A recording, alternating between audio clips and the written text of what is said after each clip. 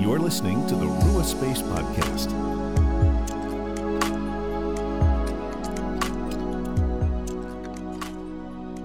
Hello, friends, and welcome to the Rua Space Podcast, where we help you make space for the Father, Son, and Holy Spirit in everyday life. I'm Phil. And I'm Erin.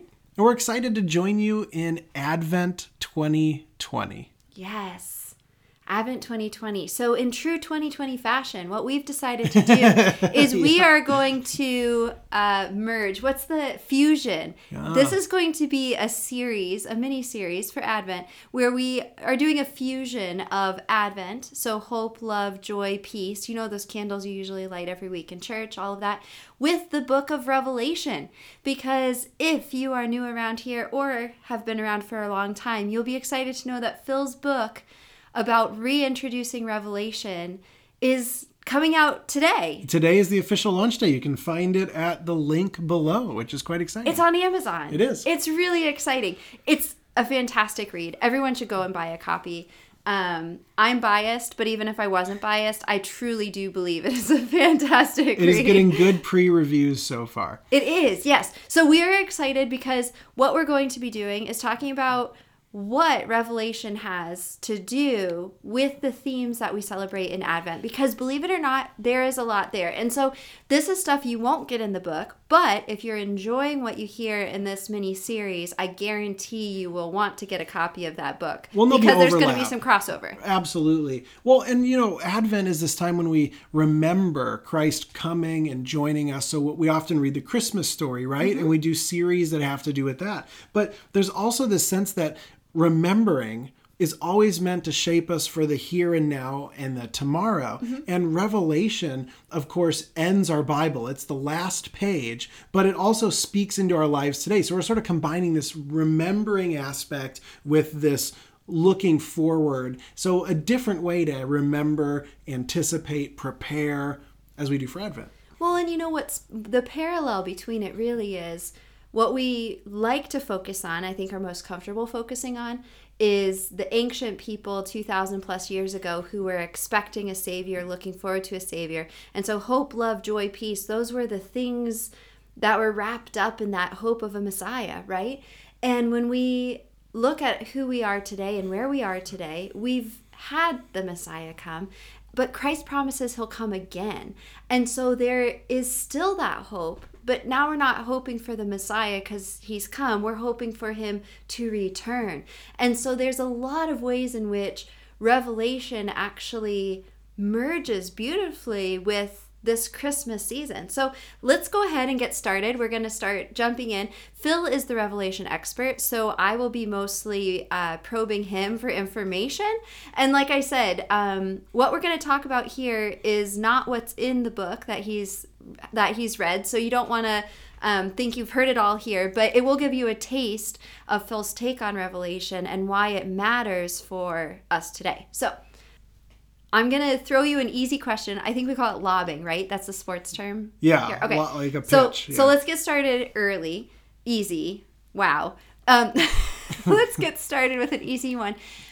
When you hear hope and you think about the book of Revelation, because I'm sure everyone here knows hope, Jesus, baby Jesus, you know, we hear that a lot. What does hope have to do with Revelation? Why would that theme be something we could explore in that final book, which for many of us, our encounter has likely been of the left behind variety? Yeah, you know, I think the best way to start is by saying there's a difference between hope and optimism. Okay. So explain that further. Optimism is the idea that everything's just going to be okay. Like, life's going to be good. You're going to get the job. You're going to pay those bills. Your cancer's going to go away, right? We're going to win. Like, optimism is just things are going to be positive. Things are going to be good. It's all going to work out how you kind of want it to. I'm optimistic. I know it's hard, but I'm optimistic, right? Okay. Hope is not optimism, because in order to have hope, everything doesn't have to turn out how you want it to in the right here and now, right? And Revelation is very clear that things suck. Okay. Like, you know what I mean? And it's written to these 7 churches. in the Roman Empire who are under persecution. The passage in the very early chapters, John, and it's Jesus speaking to them, telling them that some of them are going to be thrown in prison, really difficult things that are going to happen. And Jesus doesn't say to them, hey, you're going to get out of prison, or you're going to be able to pay your bills, or you're not going to be killed by the Roman Empire. There's not the sense that life is going to be okay here. In fact, Revelation, when it talks about the two witnesses who are the faithful churches, right? They actually die. Like things don't turn out okay. So it's not an optimistic book, but it's a hope-filled book. So if I'm understanding you correctly, what you're saying is optimism tends to be more shallow, almost maybe above the circumstances that you're actually feeling and deeply feeling. Maybe what we do to ourselves when we kind of stuff down what we've termed as a culture as negative feelings, and like try to just make everything be quote unquote okay. Right. Whereas hope is acknowledging the hurt, the pain, the suffering, and finding something worth living for or working towards, or in this case it would be hope of God having that final victory, and that's the hope despite what's going on. So it's deep. You've acknowledged the bad, but you're also rooted in God still despite it. Is that right? A good way of putting it? Yeah, so optimism for these churches would have been, hey, you just believe in Jesus and it's all going to be okay. No, it's not going to probably be okay. But hope is John sees an image of the throne room. And on the throne is a lamb that looks like it's been slaughtered. And around the throne are all of these worshipers singing and worshiping. And they have these white robes now, right? So they are with God. And God then promises at the end of the book, look, I'm coming and returning and making all things new. There will be no more crying, no more pain, no more suffering. So the hope is when you see a slaughtered lamb, we don't see God holding a sword, killing all the enemies. What we have is a God who joined us in the pain, died with us and for us, and therefore says, I also have been killed by the world. Okay. So when you're suffering, you may not make it out, but I've been there. And not just I've been there, I am there. I'm with you. And death does not get the last word. So the two witnesses are resurrected. And at the end, it's this beautiful chorus of the tree of life there for the healing of the nations. So our hope is like an eschatological hope that death doesn't get the last word because of the slaughtered lamb. That even though the Roman Empire might appear to have all the money, all the power, all the wealth, all the fame, all the everything, their power is temporary, and ultimately, as Paul would say, oh, death, where is your sting, right? It's gone. And the hope is, if Jesus died and resurrected and promises the same for me, then I can continue to live faithfully because I've seen how the story ends.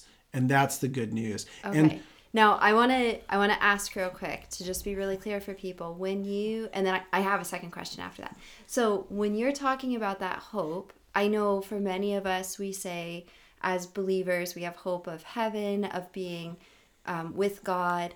Can you tell me a little bit more about that tree and what hope, kind of the big picture is that we're looking for beyond the suffering when all is said and done and the final victory's been won? Yeah. What would that look like? And let me paint that picture. But as you were speaking, I want to sort of do the politician thing and answer the question I wanted you to ask, because I think it's related to that. I don't want us to just place hope in the future. Okay. The hope is also in the right now, that the way of empire, which is the way of killing your enemies, oppressing those who you need to get what you want, having everything really cheap, not caring for the environment, compromising on everything, right? Everything being about money, sex, fame, security, safety, comfort, whatever it is.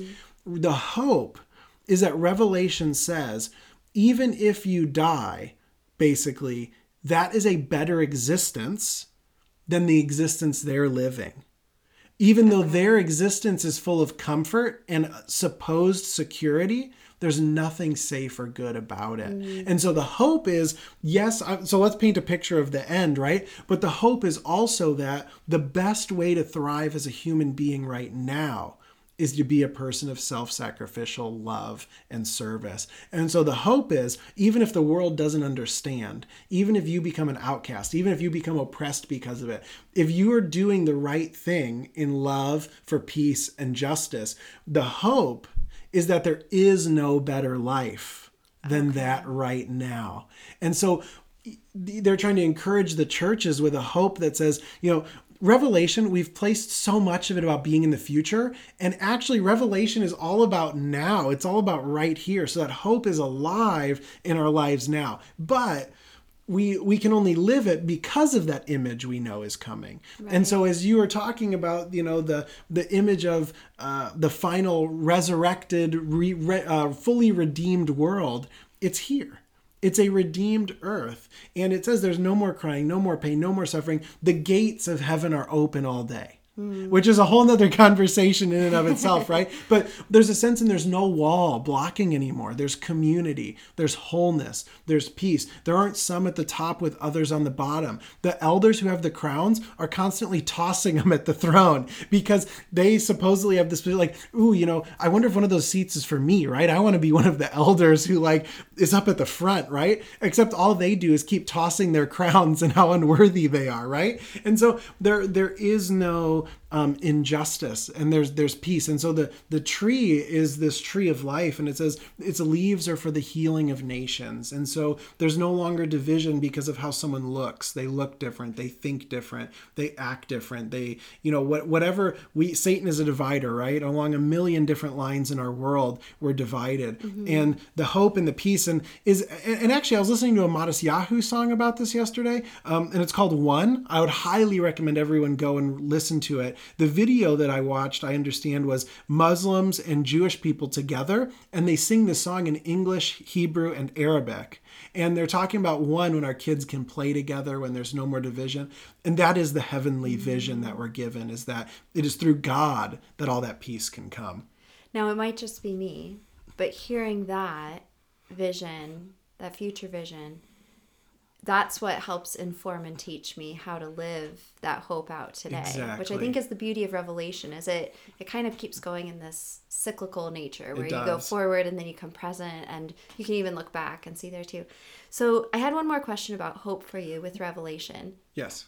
And that was this. So, well, before we go to that, can I comment on something you just said? Sure. Because I think you are getting to something important there, that the bringing it into the present then with Advent is to say the advent of Jesus was that vision of heaven, like coming alive in this person of Jesus. And Jesus saw everybody. He heard everybody. He went to everybody. And so if Revelation is going to inform us for Advent and hope, to be people of hope, we ought to be people who break down barriers, for example. So Revelation is saying the gates are open. Why don't you open them now? Why wait? Open the gates now.